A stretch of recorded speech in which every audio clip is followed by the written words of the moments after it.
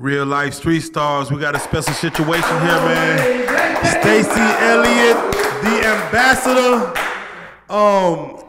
Better known as, from what the world may know as Ezekiel Elliott's father, and we're gonna get into that, man. But I definitely want to first and foremost give you time to reintroduce yourself. Tell us a little bit about yourself, where you came from, and we're gonna just jump into it. But go ahead, reintroduce yourself. Tell us where you came from. Well, my name is Stacy Elliott. I'm also known as Salahuddin El Muhammad. Elliott is my family name. I was adopted, actually was orphaned at birth. I grew up in the New York City metropolitan area during the period time known as, everyone has seen that movie, Paid in Full. That's my era. In the 80s. Used to hang out on 8th Ave in Harlem, go to the rooftop and all those type of things. And so started running the streets really at a young age, getting money. At the age, 12 years old, I was getting money out there in the streets. Came from a great family, but my parents were older. And so I took advantage of that in my youth and just ran the streets. What led you to the streets? You know, everybody has their reasons, right? You know, some people are infatuated with the lifestyle. Some people need to get to their money. Like, what was it for you that made you feel like you had to go down that route? It was the influence of what people call OGs now. Being in that New York City environment and seeing people with nice things, material things, nice cars, nice jewelry, nice clothes, whether they were street hustlers or they was legitimate professional people. I grew up in that type of environment, and I always was someone who was about being successful. And so the streets drew me, that aspect, the materialistic, fine cars and jewelry and those type of things. And I really believe that's really what really kept me in the streets, what drew me to the streets. For those that are familiar with the New York streets, tell them what area of New York you were coming up from, and what were your hangout spots? What spots were you on? What blocks were you on? So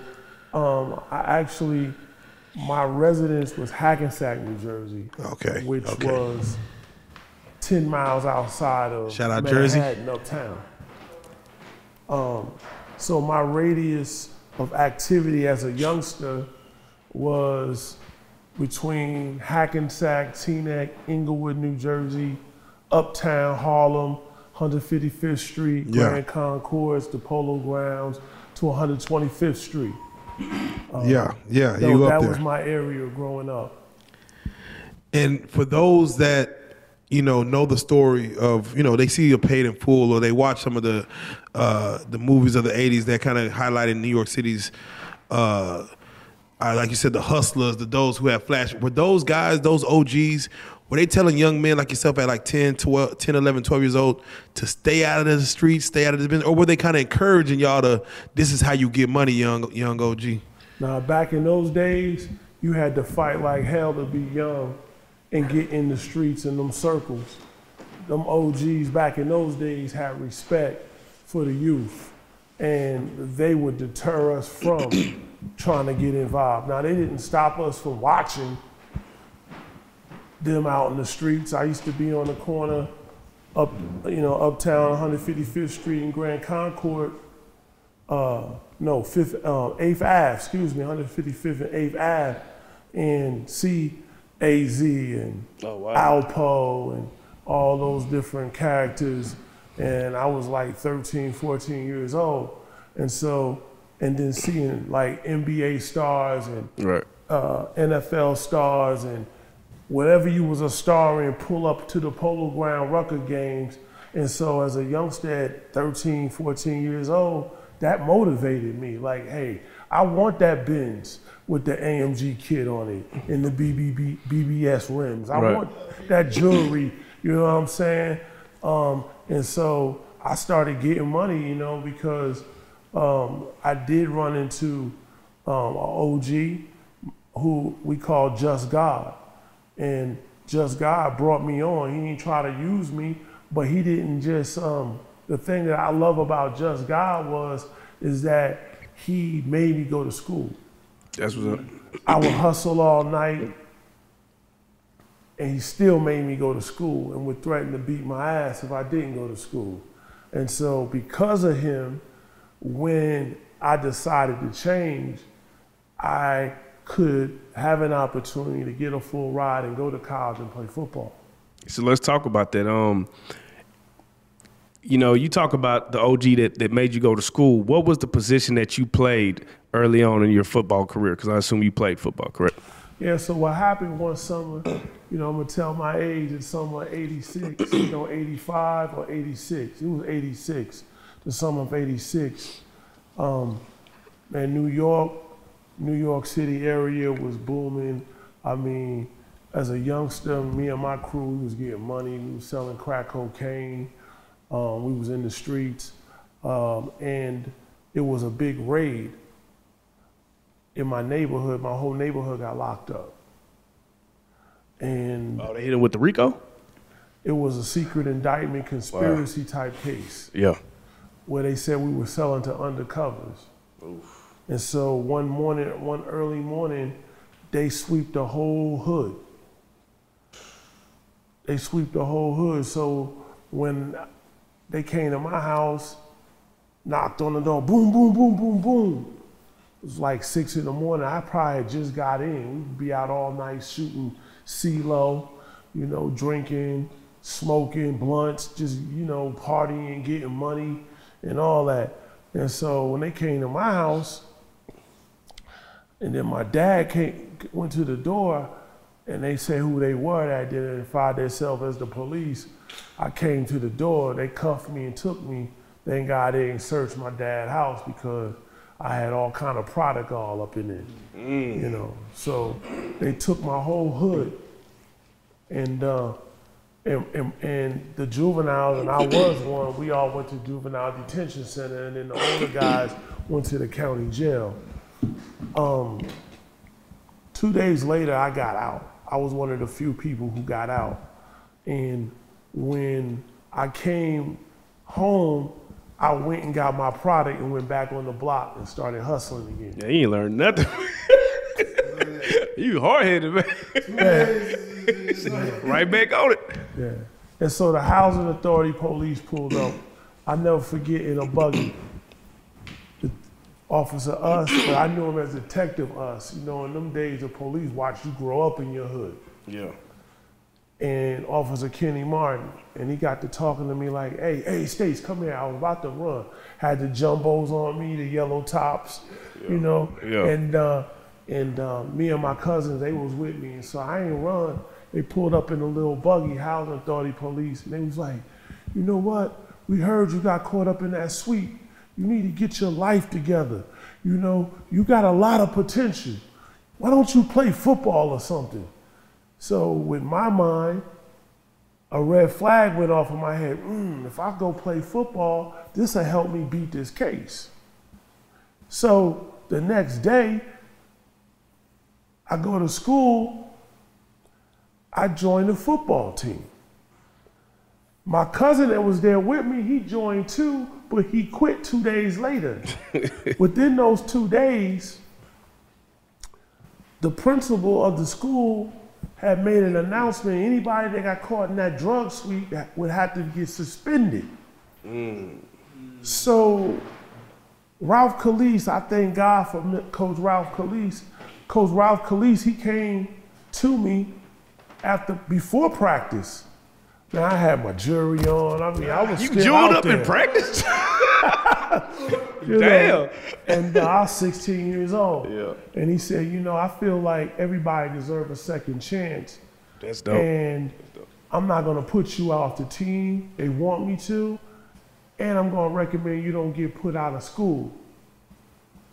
Damn. This was the first time, man, I listened to somebody that really believed in me more than I believed in myself in that area. Because the streets, I believed in myself. Right.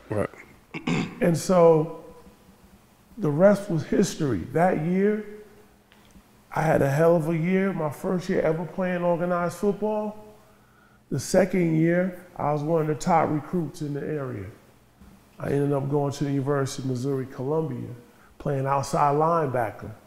And so that's how I ended up out in the Midwest. What was your, at 16, 17, 18, what was your weight, what was your height? I was about 6'3". Oh, yeah.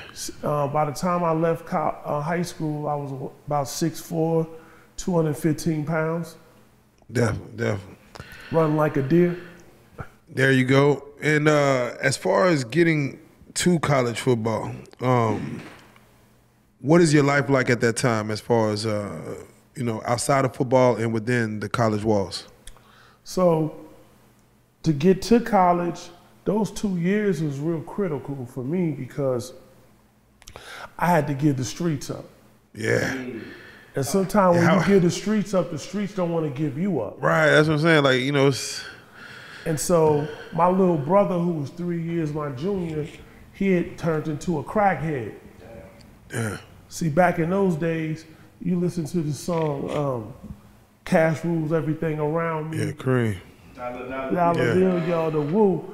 You know what I'm saying? That song is telling you about what's going on in my era. So a lot of youngsters were smoking blunts with crack in it and marijuana. We called them woolers. Mm. And so how they interpreted it was, if you smoke a wooler, you're not a crackhead. You're not smoking crack. Because if it's in the glass dick, as we used to call it, then that's smoking crack. But my argument was, crack is crack. No matter how you smoke it. Right. Yeah. So my little brother had got strung out so bad he would put on 3 pairs of sweatpants. Like he lost his weight and everything. And so some of my cousins, even my own cousins, my people from the streets would be mad at me because I come out on the block after football practice trying to get my little brother to come in, and they would tell me, man, leave him the fuck alone, man. They call me Supreme in the streets. They be like, yo, Supreme, man. They almost like they want to fight me. Yeah. So I had to do something with the school. I had to set my little brother up in school so he could get locked up and get put in rehab to save his life. It's crazy. Wasn't there someone else in the 90s that went by Supreme, that followed with the name Supreme in the New York area? There were a lot of people by the name Supreme. I was given the name Supreme by what we call my enlightener, who was from the 5% Nation. Okay. My full name was Supreme Being Great God Allah. There you go. Why didn't in college football? How many years did you go in, and if it did not work out, what was the reason for you? Well, I went to college, and in those days it wasn't it was normal to be in school for 4 to 5 years. You didn't leave early like Ezekiel left in 3 years at The Ohio State. It wasn't like that then. So when I went to the University of Missouri, Columbia, I immediately made an impact. I redshirted my freshman year and started my redshirt freshman year at outside linebacker. My redshirt freshman year at University of Missouri would have been my 4th year ever playing organized football. Damn. And I was starting, playing against the best in the country. I excelled in college. When I came out of college in 1993 draft, I was projected to be one of the top rounds, in the top rounds. And on draft day, day 1, my stock fell. I didn't get drafted. My representation wasn't representing me properly. And I knew this because other agents were calling me saying that certain teams was trying to reach him and he wasn't responding. So day 2 of the draft, I fired him and took on new representation. That new representation tried their best to get me with a team, had me about to go to Phoenix, then one moment I was gonna go to Kansas City. And then he wanted me to sign with a Canadian team. Had it all on lock. I woke up that one morning, and I'll never forget, I asked Ezekiel's mom, I said, hey, look, you think I should go meet with this GM of this team and go sign? And she said what she usually say, do whatever you want. I went back to sleep. Wait. So she could have actually motivated you to move forward in one direction, and her non-complaisantness kind of made you just say, all right, well, do whatever you want. Go back to sleep. I went back to sleep. That's real. That's as real as it gets. But I gotta ask, who were some of the people that you played with, if you remember, that made it to the league when you was in college? Oh boy, who I played with? I played with Mike Jones, who played for the St. Louis Rams, who made the winning tackle when they won the Super Bowl against the Tennessee Titans against my dude Eddie George. Oh yeah. I played against Eric Bieniemy, who's the offensive coordinator of Kansas City Chiefs. Okay. Andy Reid was one of my coaches at Missouri. Oh man, there you go. I played against there's a bunch of people. I can't really think of names on here, but you know, bro from the Fifth Flow, Reggie Ballard, played with him at University of Missouri. Ah, it's crazy. It's crazy. You know, I played with a lot of guys. Names is not really on the top of my head right now. Yeah, but man, now that right there is enough in itself. Andy Reid, man, how do you think? I mean, Andy Reid, you know, to go from Philadelphia, where he was a great coach, we all seen it. He got shunned out of there and to go to Kansas City and do what he's doing. How proud of you are to see what he's doing in Kansas City? You know, Coach Andy Reid was very impactful for me as an 18-year-old and a 19-year-old. Yeah. Story about Coach Andy Reid. I didn't think he liked me. Oh. He used to say little things I would term as slick to me.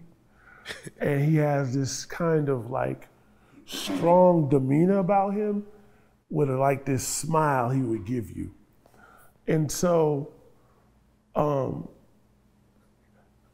one year, you know, at the University of Missouri, we have what is called football reunion. And this takes place during the spring game. And I was talking to some of the players who he directly coached. He was the offensive line coach at Mizzou. And what Coach Reid would always do is we would have what is called pre-practice drills, one-on-ones with the offensive linemen. So me being an outside linebacker and a defensive end, he would always make me go up against his guys on one-on-ones.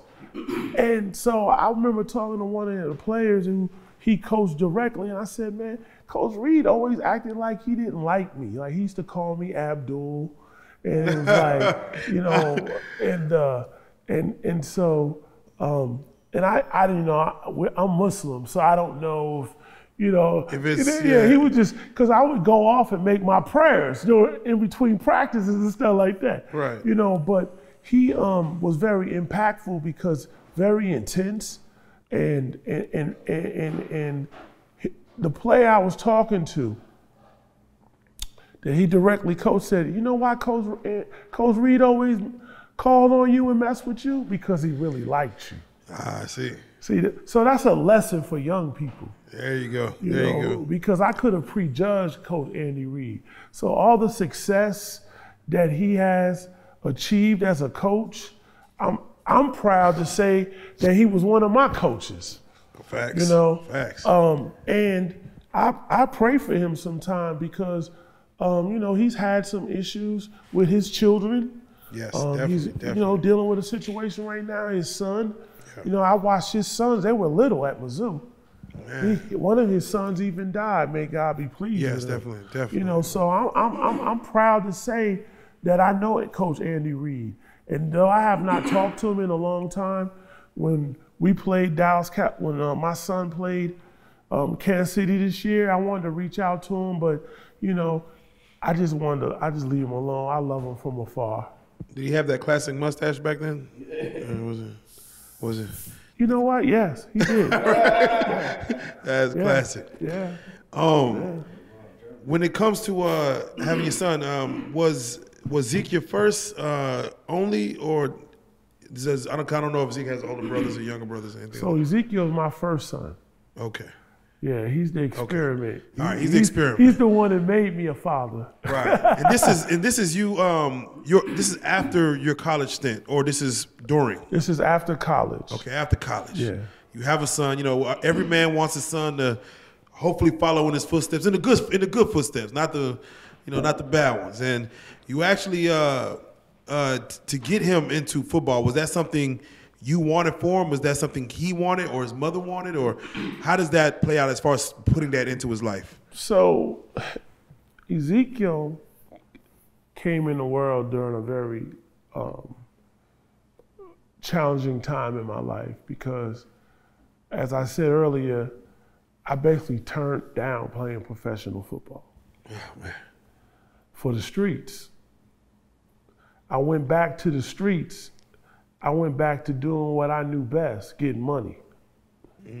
And so around the time that Ezekiel was conceived, my mother had died. And then I caught a Fed case. And so Ezekiel, that name means God strengthens.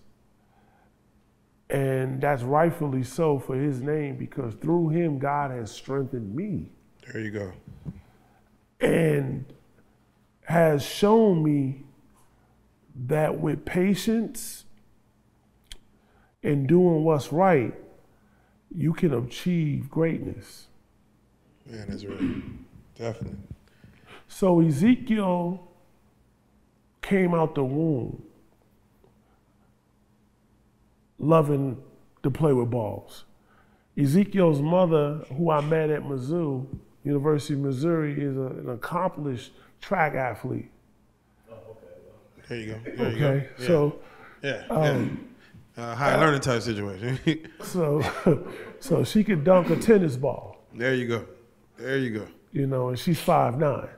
No, she gifted Very in gifted track athlete. Yes. Gifted athlete, period. So gifted that they retired her number in high school playing softball.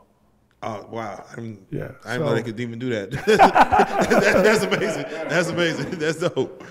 So Ezekiel, his mom's friend, she took her friend's son to sign up to play Little League. In St. Louis, you have to be 7 years old to start playing. Ezekiel was 5 years old and cried because he was too young to sign up to play Little League football. I see. Ezekiel would take a sock and turn it into a basketball. Ezekiel loved balls. You see pictures, I could show you pictures of Ezekiel and me, or Ezekiel by himself. He always got a ball in his hand. And so at 7 years old, when Ezekiel was allowed to play football, and he didn't just play football, he played baseball, he played basketball, and actually, baseball is his best sport. Really? Yes, sir. I know he plays. I know he plays. You know, with the on the celebrity stuff now. But he's good for it. I'm just curious if he's good at football. So Yeah, so he and then with Ezekiel, you didn't you saw at 7. You saw at a younger age, but at 7, when he put that helmet on and that uniform, he was different. Yeah. Before practice, the team would have to run a lap. Ezekiel would always be the first one to make it. Always. Like, he developed a nickname, we call him One Speed. Because that's all he had was one speed. There you go. There you go. See, like, even when you watch Zeke now, like, the one thing that you see is that toughness. Like, he's running people over. He hurting people. You know what I'm saying? He got the breakaway speed. Like, at what age did you know, like, nah, he's destined for some super greatness in this football? Because you've played it, so you've seen it. At what age were you like, nah, he got, like, it's over? Well, that's an interesting question because this may be shocking to the audience, but I never discussed football with Ezekiel, nor did his mom, even though she was an accomplished athlete. Because of my journey as an athlete and how some of my boys we would see go to the NFL and they would come home broke. Right. And how some of my boys even in college would get used up through the program and be broke financially, morally, spiritually, just broke. Contemplating suicide, many getting locked up. We didn't want Ezekiel to be a dumb jock. And so even though I saw greatness in him, I wasn't going to be the one to feed his ego to make him feel as though his self-esteem is wrapped around being a football player. Oh, damn. That's Because personally, as a father, I didn't bring him in the world, and he was planned.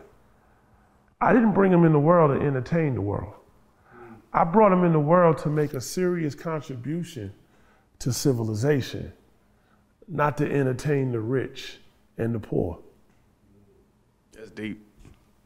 So back, talking about that, right? We had off mic talk about just the black father and the importance they play in the role of athletes or just in the role of a man, a young boy growing up, period.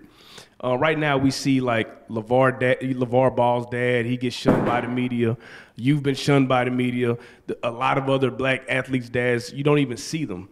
Let's talk about the plight of the black dad for a second. You know what I mean? Like, what are some of the pitfalls and things, the hurdles that y'all have to deal with when you're dealing with the media and raising a son that's going pro or that's, playing football, basketball, or any of these sports? Well, let's look at the whole family dynamics when there's a man involved. As men, we are the gatekeepers of our families. Well, if inside the gate there's a commodity that you want to benefit from, you got to go through the gatekeeper. If the gatekeeper is wise enough to know that your plans is not a beneficial towards that which you want to get, which in this case, our son, we got to move the gatekeeper out the way. Well, how do you move the gatekeeper out the way?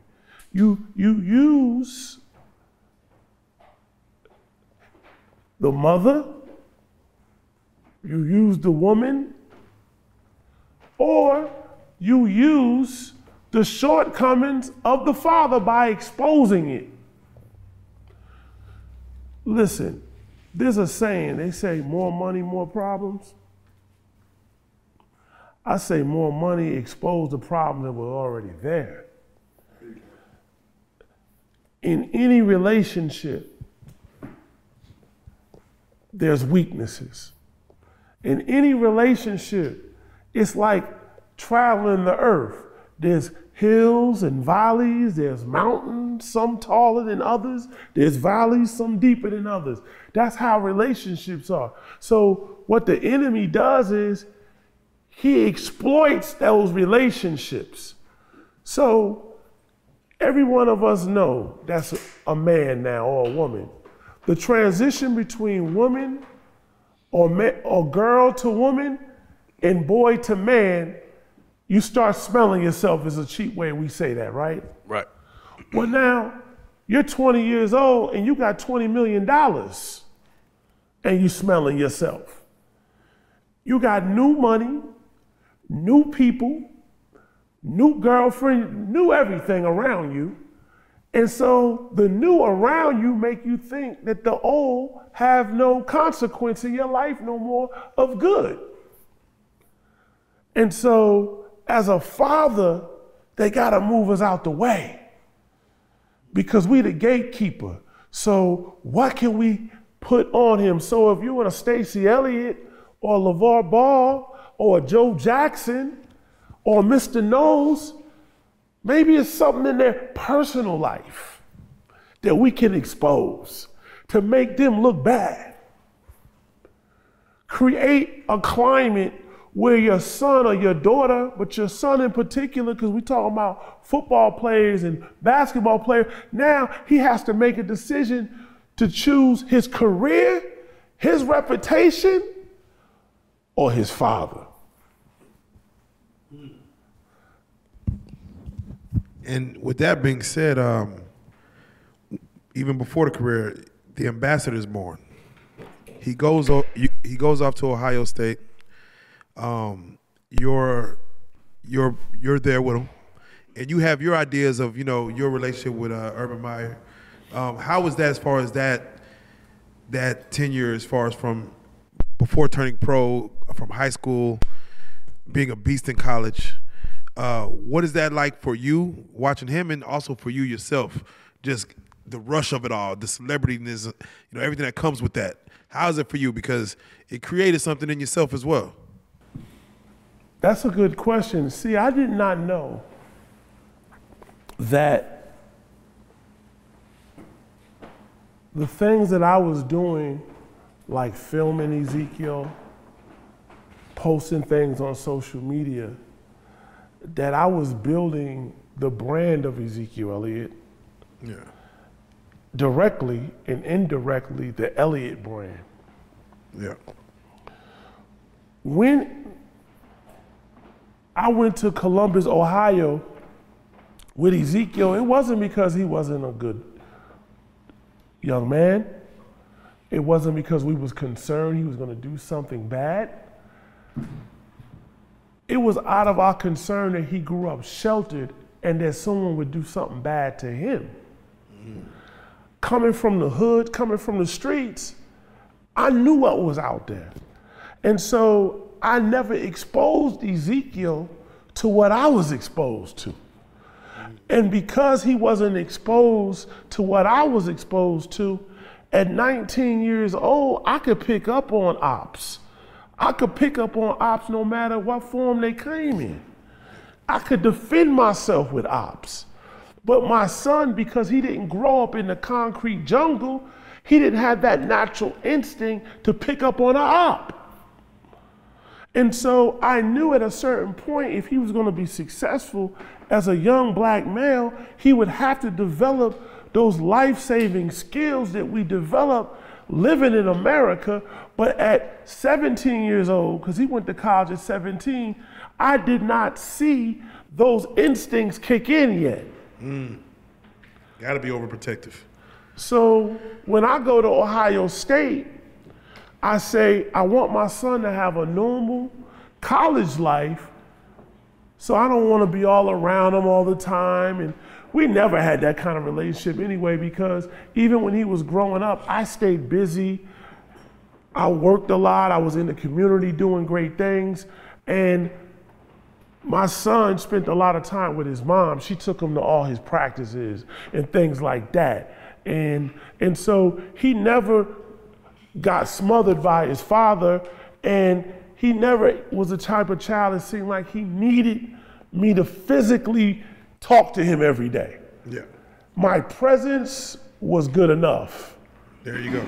Sometimes that is good enough. Yes, sir.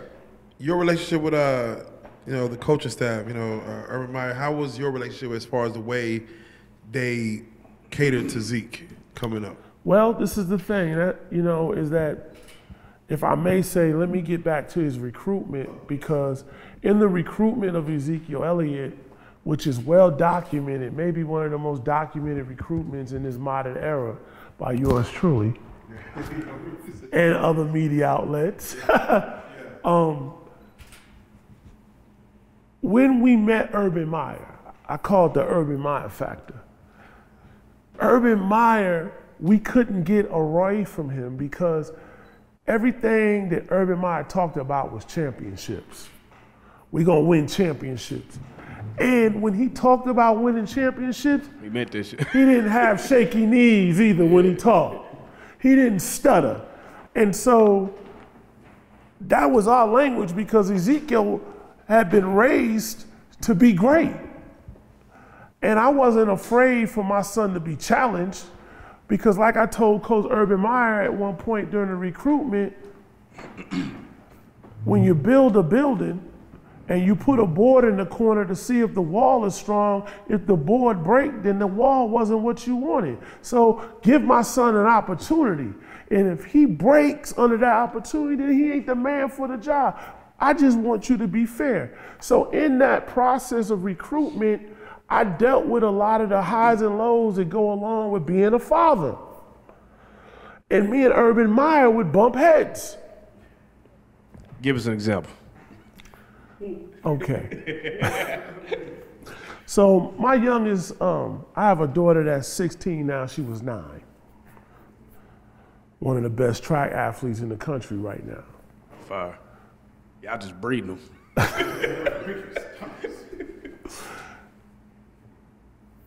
This little girl has always been very outspoken though. So during the recruiting process, we went to the University of Nebraska. We had already visited Ohio State, maybe several times, and she didn't like the idea that we was visiting another college. She had already committed to Ohio State. She's the first in the family to commit. So we're up in the University of Nebraska's coaching office, and she keep going, OH. Oh, damn. Go Bucks. Now that's a little disrespectful, eh? We just so uncomfortable, like Flea. We call her Flea. Yeah, you gotta chill. Like. Urban Meyer heard about that story and he sent her a letter. Oh, damn. Now, I didn't realize how emotional I was because during the process, being an accomplished football player at University of Missouri, his mom accomplished track athlete at the University of Missouri, part of my heart, I wanted him to go to Mizzou. Right. And I felt like they wasn't recruiting hard enough as the Urban Meyer was. So me and Urban had some words one night where I straight up told him that don't ever send my daughter a letter without my permission. You ain't allowed to talk to my wife. You ain't allowed to talk to my children. I'm the man of this house. I was like, because... It seemed like you came Denzel, though. It seemed like it was just... On some training day shit. Like. It was rough. I'm it was the man tough. of this bitch. Yeah, he's true. Because I'm 6'4", 200. Well, back then I was like 6'4", 300. Come on, man. How the hell I'm 6'4", 300 standing there with my family? You come up, greet everybody, but you don't say nothing to me. Oh, yeah. Shit, you probably had that look. You probably looked unapproachable. Keep it real. So anyway, me and Urban was at it during the process. Not the whole process, but that one time when I told him don't ever do that again. A matter of fact, you ain't allowed to talk to my son because Ezekiel had committed to Ohio State at the time. I said, if you call him one time, making him decommit. Man, Urban, he sent me an email. It took me about a week to read it. And when I read it, I said, you know what? Maybe I ought to trust this guy or at least give him a chance. You said a lot of great things about Ezekiel and what his future would be. And so, but yeah, so I didn't really, me and Urban Meyer, I really didn't grow to have a lot of respect that turned into love for him until I saw him concentrating on the development of those athletes, not as athletes, but as human beings. That's what's up. Now, to harken back to the story of you approaching, as a dad or as a man, right, as a black father, we're there to protect our kids. Do you think sometimes they get misconstrued, or maybe like you say, because you're 6'4", you're big, you scare people, and that's why they kind of try to keep us out because of the power that we have? You know what I mean? I believe, bro, for the ignorant, yes, but for the wickedly wise, no. Look, brother. Talk to us. My son went to the NFL at 20 years old. He was a multi-millionaire at 20 years old.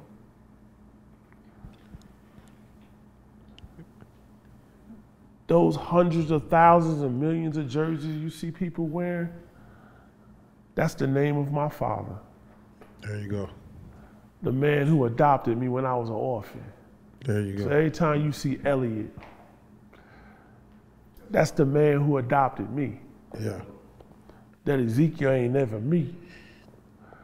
So how does a 20-year-old, a 25-year-old, just because he play a sport and now he's a multimillionaire, become my boss?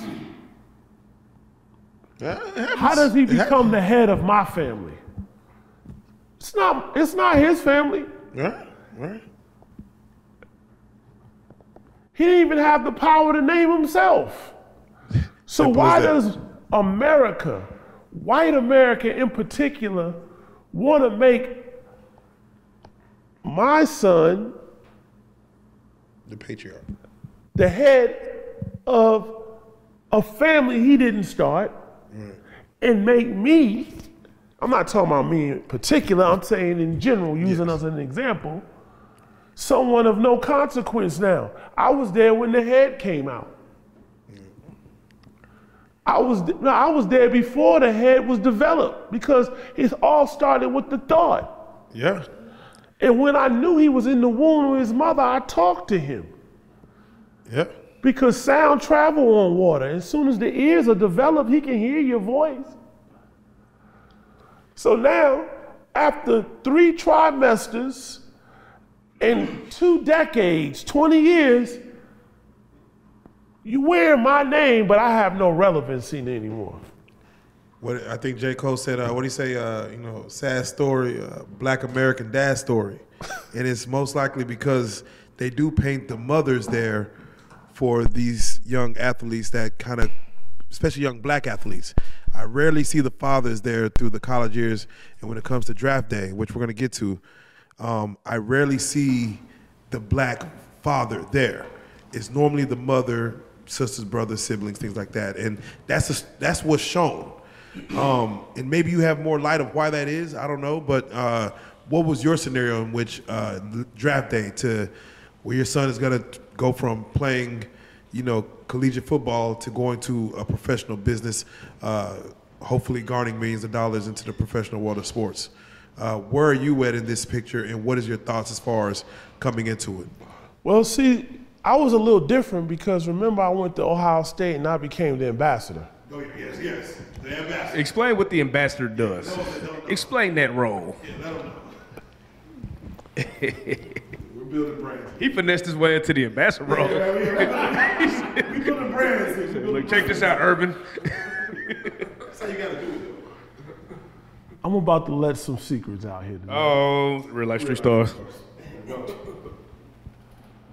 When I was in the streets, Oh, shit. and I had that little mishap with law enforcement, I had decided to get myself together and go back to what I knew, the practice of Islam. I was already a member of the Nation of Islam. I'm a follower of the Honorable Minister Louis Farrakhan. I'm a student of him. And I became a minister in the Nation of Islam. Most of Ezekiel's life, I've been a minister in the Nation of Islam. And so I had already developed the oratorial skills to speak, to do interviews, to deal with people because of being a representative and a student of the Honorable Minister Louis Farrakhan. And also being a former athlete myself, doing interviews and things like that. And so I would be around the football facilities, and I'm around Coach Urban Meyer. I would never be around Ezekiel. Like, Ezekiel, do your thing, you with your coaches. I would be around the facility with Urban Meyer. And I was developing love for his program. One day he asked me to speak to recruits and their parents, not knowing that that's what I do. There you go. And so because I believed in him and his program, I could passionately speak to them about it, and I'm also living it through my son. And so my fame went out throughout Buckeye Nation. And I believe it was a reporter named David Biddle who started coining me as the ambassador of Buckeye Nation, the ambassador of the Ohio State football team. And so that's how the ambassador Elliott's fame went on throughout the For land. the Buckeye Nation, can you name some of the recruits that you had a hand in as far as bringing in? Yes. Mike Weber, Okay. Chase Young, Chase, okay. Dwayne Haskins. Okay.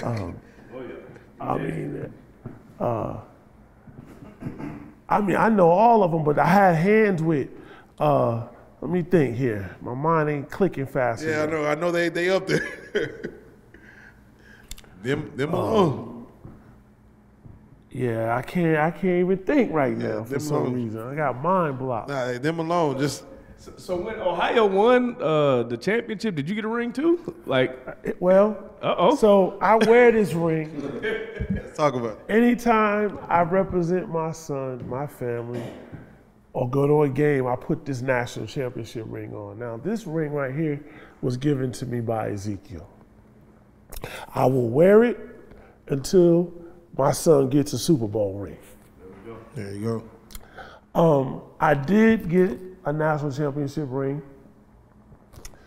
for being a parent. Some type of way I lost it or someone stole it, so I got to get a replacement. Do those pop up anywhere, like where you have to, like, does anyone turn them in, or they just melt them Yeah, down? they might pop up on Pawn Stars or something. Yeah, Pawn Stars, right. Yeah, but mine haven't popped up. Okay. But I got a national championship pendant, a national championship ring. Yeah. Definitely. Now, I got to ask, as we get towards draft day, did your son tell you as far as who he wants to, because I remember that was documented as well, but are you talking to him as far as where he would like to go and where, of course, he ends up going? Is that conversation had between y'all two? I mean, I said earlier, I never talked to him about sports, but we did have conversations about that. Okay. I said earlier I had started a company called Fifth Down Management. My son had became my first client. So I was very much involved with his team, his agent, and his team in the pre-draft process. Dallas was interesting because at the time, I don't know if you remember, Coach Linehan was at the Dallas Cowboys. Yes. He was the offensive coordinator. Yes. When he was the coach of the St. Louis Rams, he lived in St. Louis, and his son played baseball, Little League baseball with Ezekiel. So we knew the Linehans. Awesome. Yes, we knew the Linehans prior to the draft.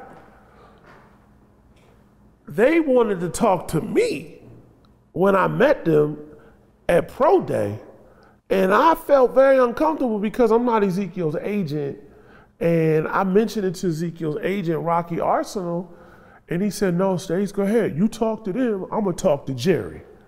Yeah. So we knew they were high on Ezekiel, but we didn't know if they were gonna be able to get him, because what I was starting to hear close to the draft was that Philadelphia was gonna trade up to get Ezekiel. I see.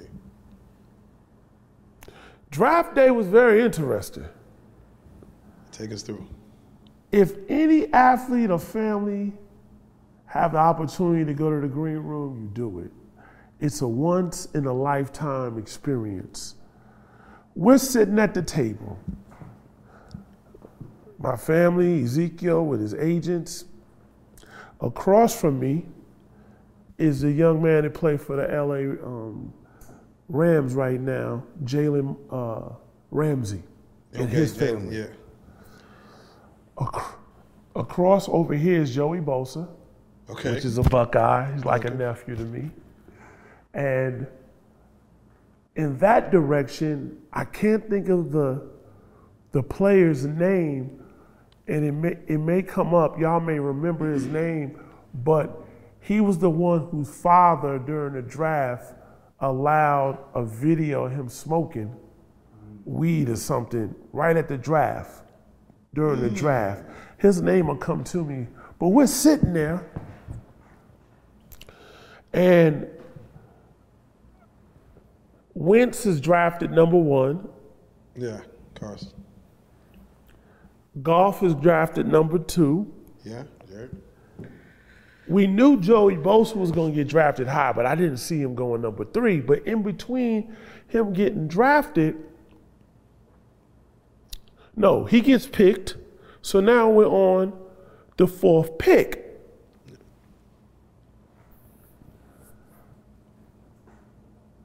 Many draft analysts were saying that the 4th pick with the Dallas Cowboys, Jalen Ramsey's gonna go, or Ezekiel Elliott. Now, Ezekiel had the highest draft grade of any athlete in that draft. But remember, traditionally, running backs wasn't going that high anymore. So while we're sitting there, they got the cameras on both tables.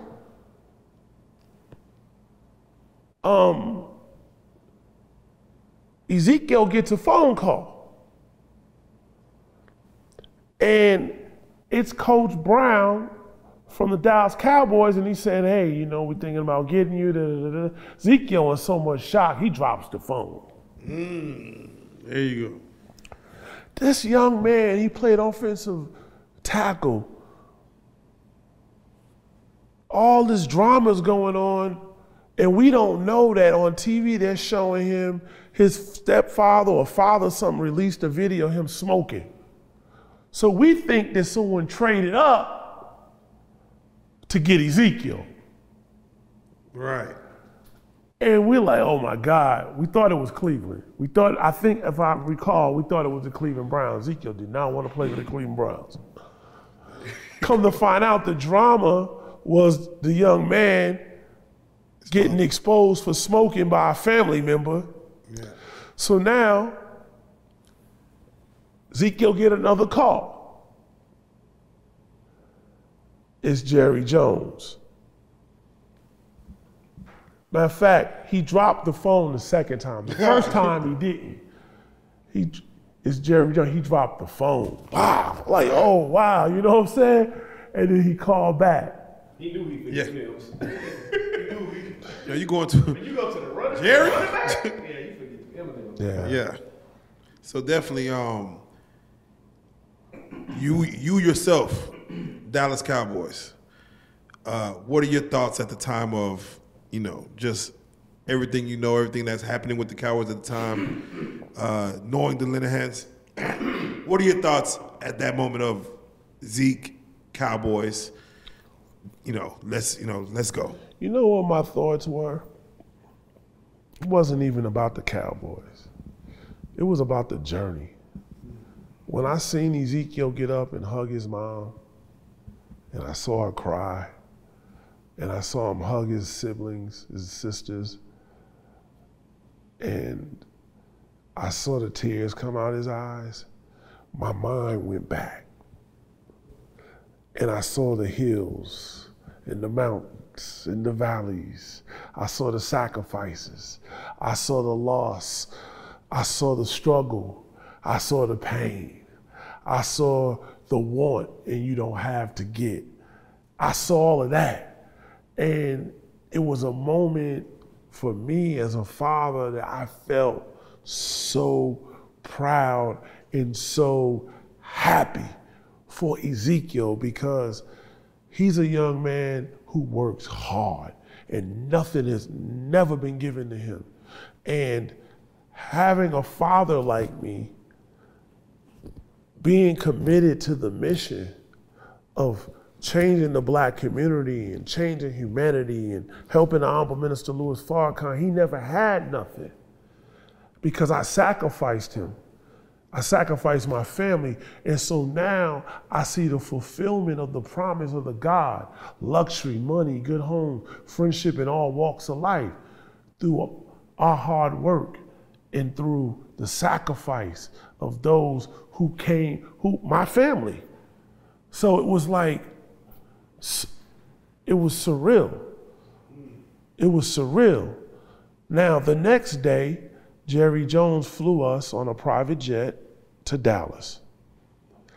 And when we made it into his office, we sat down on the couch, and Mr. Jones lectured me and Ezekiel for about 45 minutes, not on football, but on the importance of a father staying close to a son and a son staying close to his father. I know that made you feel like, okay. Well, I didn't know how much that wisdom he was giving us would be needed because of the new journey and the new level. And as T.D. Jakes, I've heard him say, is new levels bring new devils. And so this new level, us being close and loving one another more than the chatter outside, because remember, I'm the gatekeeper. And so Jerry Jones, he said to us, the first thing out of his mouth, he said, I investigated you, talking to Ezekiel, thoroughly. I left no stone unturned. He said, I drafted you because of your relationship with your father, what I saw on ESPN, E60, because I allowed ESPN, E60 to do these features on us where they mic'd us up and they was intimately around my family. And I did that,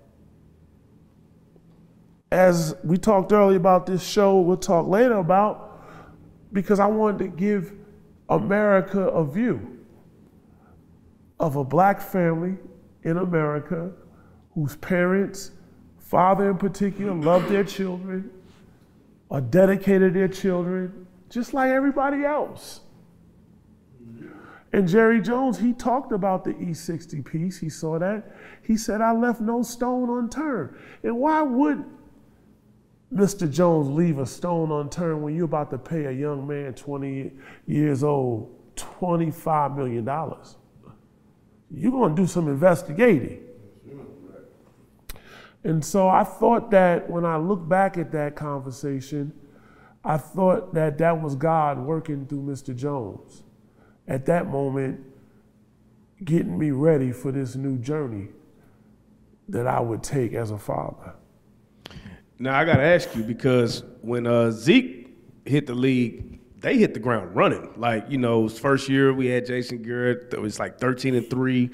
They go to the playoffs. They play Aaron Rodgers. You know, and he was like the focal point of the offense. You know, he was like, wow. Then, you know, the offseason comes, and then you start seeing, like, you know, they start the offseason thing happens, he gets in trouble, or, you know, the little things start popping up. What was going through your mind as that was happening, to see him come in the league right out the gate, have success, and then immediately they start trying to vilify him? You know,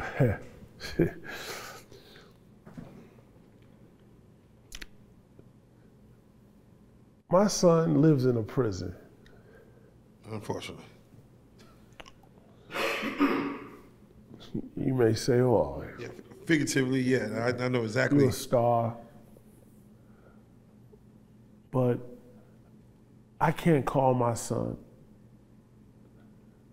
starting when he was a sophomore in college, and say, hey, son, let's go to the mall. Right. Without being bothered.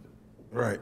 Hey, son, let's go have dinner without being bothered. Hey, son, let's go to Mexico and just chill out without being bothered. Remember, I said there was no book for me to read. Right. How to handle being a celebrity. Some athletes are just athletes. Some athletes are celebrities. There you go. They put Ezekiel Elliott happens to be a celebrity. Yes.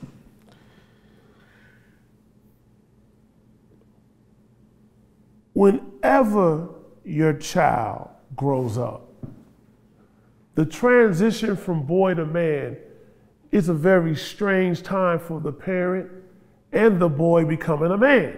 Yes. As a father, I have to witness things on TV and deal with things in the public that most have to witness in private and deal in private. So to sit there and see my son's name flash on ESPN is very strange for me. And to see my son under attack, and at times I can't do nothing about it. I have to trust the process. I have to trust the men and women that I hired to put around him to handle that situation. Very true. And also, because now I'm a public figure, I can't even, if I wanted to admonish my son, because everything we do could be in a TMZ tabloid. What if I get upset and I go down to, and I wait to the stadium and wait after the game to see my son? It's gonna be on everybody's news blog, everybody's newspaper. Okay, so, and then to see my son being crucified for things that really was unfair.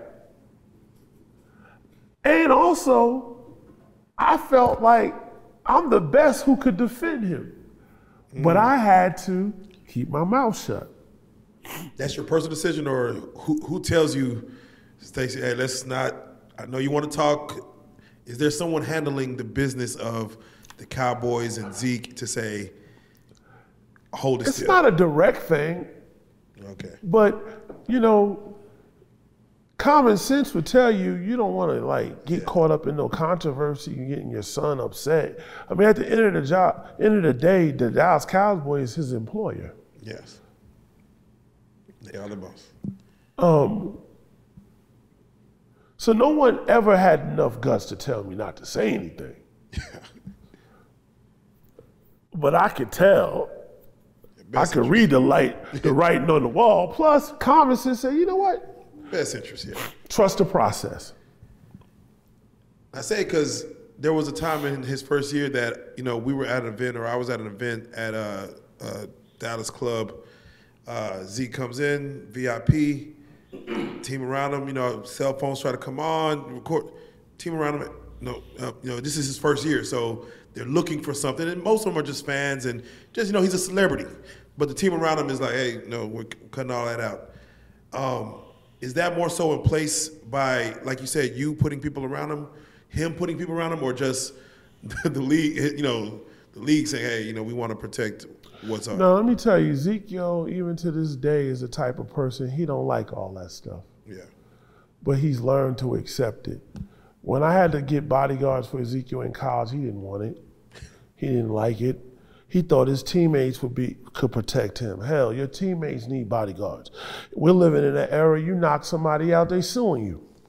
We're living in an era, you knock somebody out, you getting put off the team. So there was nights I was up all night worrying, or I happened to go on the scene because people would be attacking Ezekiel, snatch his chain off his neck because he won't take a picture. This is when he's in college. And so having bodyguards and having all these people around, Ezekiel has never liked that. Now, he is a grown man now. Yeah. So he picks people to do things now for him. And as a father, that makes me feel very happy, as any father would, to see your child mature and take control of their own lives. So let's talk about the Cowboys and Zeke's run with them, as far as, you know, you being a fan of football. Zeke comes from good stock. And how is it for him as far as what you get as far as with this current loss and the losses before, as far as what the Cowboys are expected to do and how far they get? from what Jerry wants, reliving the 90s and wanting, Zeke being a part of that. How is it for him, from what you see as far as going through those times of like just not quite having to reset each year? Nobody hates losing more than Ezekiel Elliott. Ezekiel Elliott was fed from the moment he came out the womb to demand greatness on himself, to demand excellence on himself. As a father, I have been spoiled because Ezekiel has always been on winning teams. At Little League, they won several national championships. In high school, they went to the state championship 3 years in a row, never won, which kind of bothered me as a father, but I know it bothered Ezekiel more as a player and the type of person he is. But then he went to Ohio State. He was the MVP of the Sugar Bowl. He was the MVP of the national championship. And to this day, no one has broken his Sugar Bowl rushing record or national championship rushing record. And so we expect to win. Ezekiel expects to win.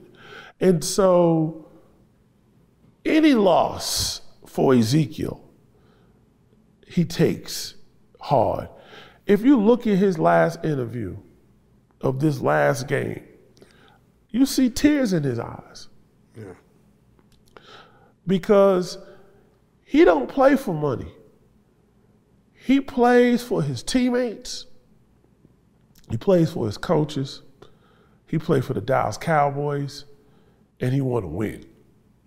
And this is why people criticize and say, well, why did Ezekiel sit out some games? He's hurt and all this and that. Well, a hurt Ezekiel is a lot better than most healthy running backs in the NFL. Right. Yeah, and a report just came out that he got hurt week 4 and played through it. So that just speaks to his mental toughness and just being able to do that.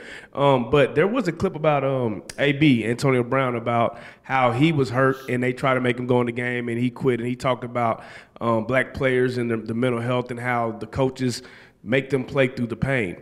You as somebody, that has played sports, how much of that goes on to where they're pushing these black athletes or just athletes in general to the point of using their body up and not really, caring about the outcome of it? Listen, my humble opinion, this ain't a black or white situation. When you play football, mentally, you have to be stronger than physically. At The Ohio State University, we call them elite warriors. 90% of the game is here. It's not a black and white thing. If you're going to play the game of football, you have to be mentally tough. When I played, they made preseason 2-a-day practices so tough that it made you want to quit playing football. Why? Because mentally, it was making you stronger than physically being strong. I would look at film when I played of me in the fourth quarter, and I knew I was tired in the fourth quarter, but when I would look at that film, my technique was as perfect as it was in the first quarter. Why? Because mentally, I had been trained. Ezekiel mentally has been trained to work through pain. Now listen, if you don't want no pain, you don't want to play football. This is the game of football. Nobody's making no black athlete or white athlete play football. It's the game. If you want to live, you got to die. If you want to lose weight, you got to stop eating. You got to exercise. There's cause and effect to everything. So like Ezekiel said in one of his interviews, he said, I've always played with pain. Every football player does. Yes. So to turn this into, well, they push us black athletes, do this and all that, well, you ain't got to do it. You ain't got to play. Yeah. You just don't. Even when he went through his negotiation, where he said, "I'm going to wait out the preseason." Were you part of any of that? As far as just, son, here's what you do, or were you in his ear at any of that? As far as just, here's how you play the game. Not Was that at more all. so the agent? Not at all, because Rocky Arsenal was an extension of how me and his mom was thinking. Okay, there you go. There you go. Because even right now, Ezekiel's selfless. He ain't thinking about no career like that. He ain't thinking about his legacy. He thinking about winning. There you go. So if he got to be out there all day just blocking and don't never touch the ball running, he might not like it totally, but he'll sacrifice to win.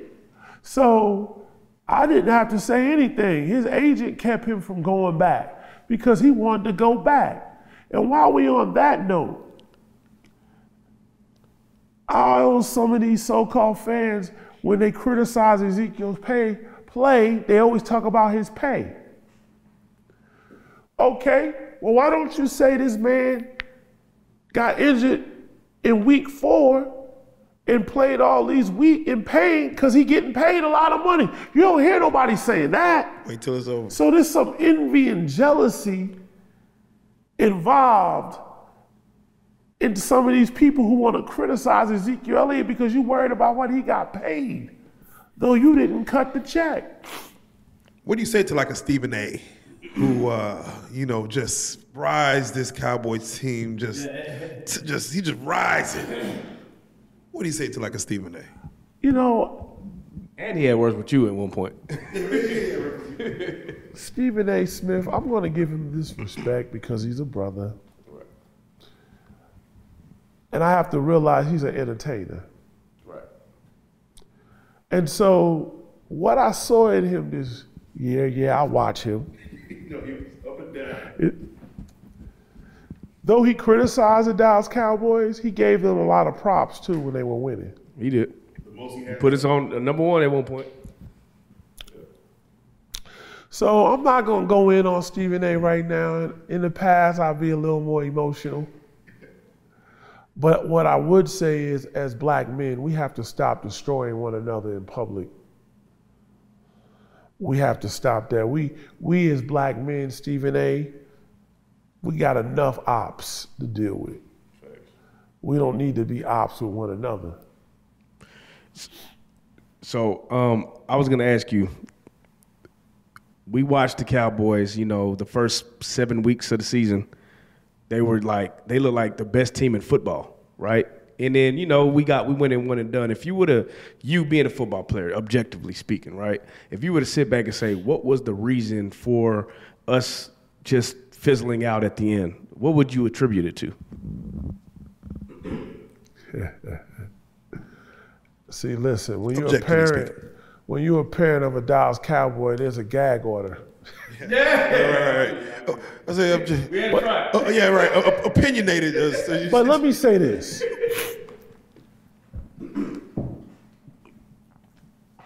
I seen Mr. Jerry Jones cry on TV about losing. Yeah. I feel like if Mr. Jerry Jones crying, I should be crying with him. Yeah. I think we all as Cowboys. Yeah, I think a lot of people are crying. A lot of people, because we live like Cowboy fans are different. We really love our team. You know what I'm saying? And we just want the best. We just want that parade one more time. So there's a culture. Yeah. There's a culture that has to reconnect the culture that Mr. Jones represents, the culture that Cowboy Nation is starving for, the culture that Cowboy Nation represent. That culture has to be among the coaches. That culture has to be among the players. At Ohio State, you wasn't allowed to wear your helmet without a black stripe and with Buckeye leaves on it until you earn that black stripe to come off. Because there is a privilege to wear the scarlet and gray. There's a privilege to wear Dallas Cowboy uniform, the star on your helmet. That's a privilege that has to be earned, not given. Facts. And so when we lose, as it was at Ohio State, we hate losing more than we love winning. And so, God willing, this season coming up, the stars will finally line up with the stars on the helmet of athletes. Yeah, listen, man, it's long overdue, and we want to see it. And I'm just curious of your thoughts on just the way it looks, the way the Dallas Cowboys lose, from Dez Catchett to Romo falling, missing the extra kick and running it in, to just recently with Dak and the placement of the ball. Just it seems like it's always it's not just it's just so like there's some kind of theatrics to a loss. Like it like down to the second. What is your thoughts as far as just being from football vet to watching your son play and just being a fan of football in the way in which the theatrics the Cowboys might lose a game? See, football is like life. It's a game of inches. Very true. You could be 1 inch away and you could be 1 inch in front. There were signs this past season where it looked like the stars were going to line up. The ball bouncing and bounce our way. There you go. Things were happening, yes. But as we got into the latter part of the season, bad calls, the ball didn't bounce our way. As a Dallas Cowboy, we got to understand this. And fans got to understand this. And as a player, we have to understand this if we don't. Every week we play our opponent, it's their Super Bowl. That's true. They're going to give us their best game because the reality is many of the players on the other side wish they had a star on their helmet. And that's what makes wearing a star on your helmet so special, because everybody, damn near, who play football want that star on their helmet. America's team. Very true. Now, with the passing of the great John Madden, I'm just curious of your thoughts, and you having of course extensive years of football knowledge. What would you say is your favorite, or let's just say the greatest football movie? And outside of that, what would you say is the greatest football speech that you've seen, if it's two different movies? Well, I've heard some great speeches. What's the name of that movie with Al Pacino's in it? He's a coach. Any Given Sunday. Any Given Sunday. The inch, by an inch. That speech by Al Pacino, that sums up everything for me. I put that to everyday life. Yes, literally. sir. Literally. And that's just how I feel right now. I'm a middle-aged man, even though I look really young. There you go. There you go. I done pissed away a lot of different things. I done did things and people have gotten mad and they done turned on me. I can't do it for Ezekiel and the Dallas Cowboys right now. Yeah. I wish I could suit up and help out, but I just can't. Right. That's very true. Very true. Any Given Sunday, though. Right? Any Given Sunday. If y'all ain't seen that, y'all go watch and come back and then finish this interview. I do want to ask you, as far as for going forward with your endeavors. You were speaking on thoughts of a TV. I don't know if you could speak on it as far as what details you have on it, because it's a genius idea, and I would love for you to lace it down here just so we can kind of get the thought process and the ball rolling on that. Can you touch on as far as what you want to do in that platform, with that platform, or with your platform going forward? So at Ohio State, I got the name Ambassador. Ambassador Elliott is what they call me. Outside of Ohio State, my brand grew where I have become an ambassador. I go to different universities, I work with different coaches. They roll out the white carpet, not the red carpet, because I didn't get here on the blood of no one. I got here on my pure intent to do good and to inspire people, to motivate people, and to give people hope. And so what I want to do is give celebrity parents, NFL fathers, a platform that they already have. Also, in doing that will help the brand of their sons or daughters, because America wants to know the ingredients behind what made this person great. And so, for some reason, God has made me like the dean of celebrity fathers, the dean of NFL fathers. Some of the biggest names in the professional world, parents, I know them. Can you name a few of them as far as just that you're associated with or that you know? I would say Odell Beckham Sr. was my boy. That's my right hand. He mentored me through the process of my son from college to pros. Jamal Adams' dad, George Adams, he played for the New York Giants.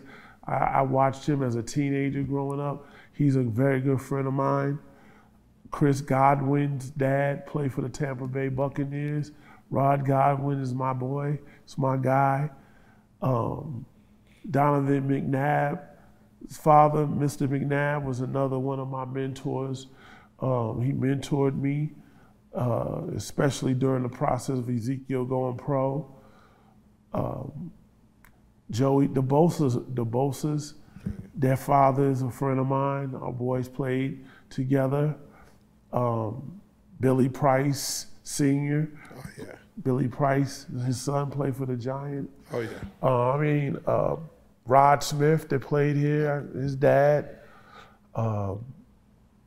Chase Young played for the Washington team. His dad. I go down the list. Is it like, do all the fathers, they just meet up at games and or is it just they reach out to each other? And not really. I'm working on it. They come hang out with me. Jamar Chase, who's tearing up the league. His dad has become a friend. There you go. We were taught when he was in college. Now his dad has been at our suite here at the Dallas Cowboys. Yeah. See, America's team. I guess I'm like America's father. Right. You're part of something special. Von Miller, his family, his dad. Oh, definitely, yeah. They're from Dallas. Michael Thomas. Oh yeah. I just go down the list. This goes on. So you do want to try to put together something as far as what. Do you want to package it as a show? What are you wanting to do with just bringing these men together and upcoming, for the new young NFL superstars and things like that? Their fathers coming into this, because you're building something special here that they could tap into. I want to chronologize the travels of the ambassador. Show him and his family, me, the ambassador, give people an inside view of what's going on, see my interactions with other families, fathers in particular. I want to do a hope camp. Okay. We have a 62-acre compound here outside of Dallas, where I want to invite celebrity dads and children to come to this Hope Camp. And it won't just be around sports, but it'll be around life skills and hear from these men get to meet them and maybe even their sons. I would encourage their sons to be with their fathers at Hope Camp here in Dallas. And I just want to continue to document and show America the very unique stories that's going on in America. As a black man in America with all the obstacles we do have, I've come to understand that every human being has obstacles, and anything worth having in this life is going to be a difficulty factor to it. And so I feel like America needs more positive stories. And so I just want to document that in the form of a show, exploring the world with the ambassador. I'm looking for. I look at it on the level of a Hard Knocks and just going through the day ins and day outs of being in your position and seeing the real and the grit, but also seeing the triumphs, because there's a lot of success stories through the failures that we need to be able to put out there, not just the media, TMZ, this happened. So I'm excited for what that's going to bring. Before we get out of here, I'm just curious your take on who you feel is the greatest NFL player of all time, the GOAT, and why. I would say Lawrence Taylor. LT. Lawrence Taylor is a man who I watched as a little boy growing up. He's someone who I know personally now as an adult. And he's one of the most beautiful human beings you'll ever meet. Yeah, the media likes to exploit what they would say is his negatives or his weaknesses. But the reason why I say he's the greatest football player that ever played his game is because he transformed a position where big guys, they would usually make linemen. He played linebacker. And his athletic ability paved the way for big guys who were athletic, and how he took on offenses changed the whole game to how offenses operate even today because of Lawrence Taylor. He is the GOAT in my category. Don't get a blindside. So I got to ask you this lastly. Super Bowl predictions, man. Who you got? Gotta get there first. LA Rams. All right. The Rams is looking good. Kansas City. Kansas City. I love LA being in LA. I just love that. I love LA being in LA.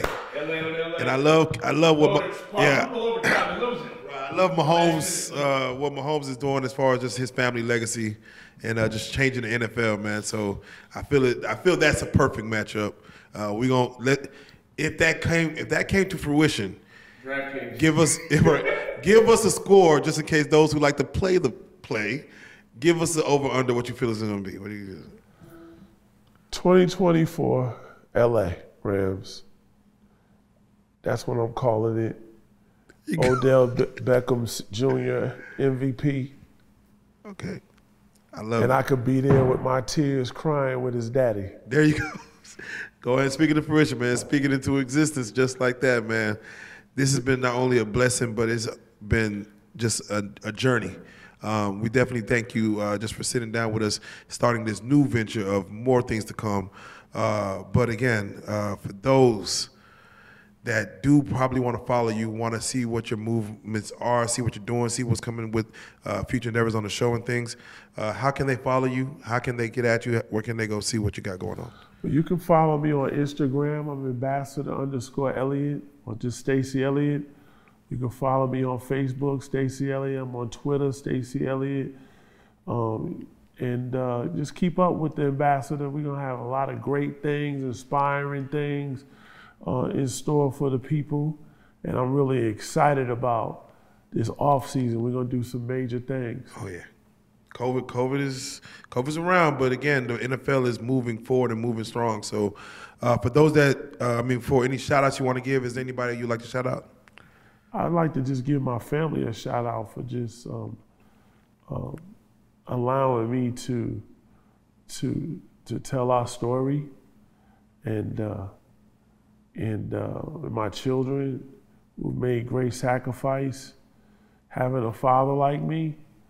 You know, I jokingly with them, I say, oh, I'm the cool dad, but I know sometimes, having a father that sometimes is publicly under attack or criticized, could be trying. And but I just want to give my family a shout out. I want to give the Honorable Minister Louis Farrakhan a shout out for being a great example for me and teaching me how to be a strong man, a man of conscience, a man who respects himself and respects others, and a man who's dedicated his life to giving hope to the hopeless. And above all, I want to thank Almighty God for just allowing me to be alive and blessing me to come through the womb of a woman I never met. I've never met my real mom. If she's out there and she's still looking for little Stacy, I'm here. There you go. And waiting on you. Do you feel like it's crazy because she, if ever she saw this, or do you feel like even Zeke will go back and watch your interviews and either it's too cringeworthy or like he still like listens to the stories or like your stories that you tell? Ezekiel watches everything. There you go. And he don't hit like. Shout out Zeke, man. Shout out the Cowboys, man. And hey, again, like this one, Zeke. I want to like this one. This is a story that, again, this is an American story right here, which, again, thank you for coming on our platform to tell it. Thank you for having me. And it's only been a blessing, man. Stacey L on the couch, the ambassador. I got to say, you are a real life street star. Yes, indeed. We salute. Thank you. Salute. Yep.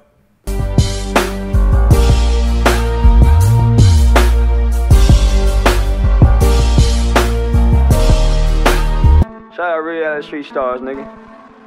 Move it.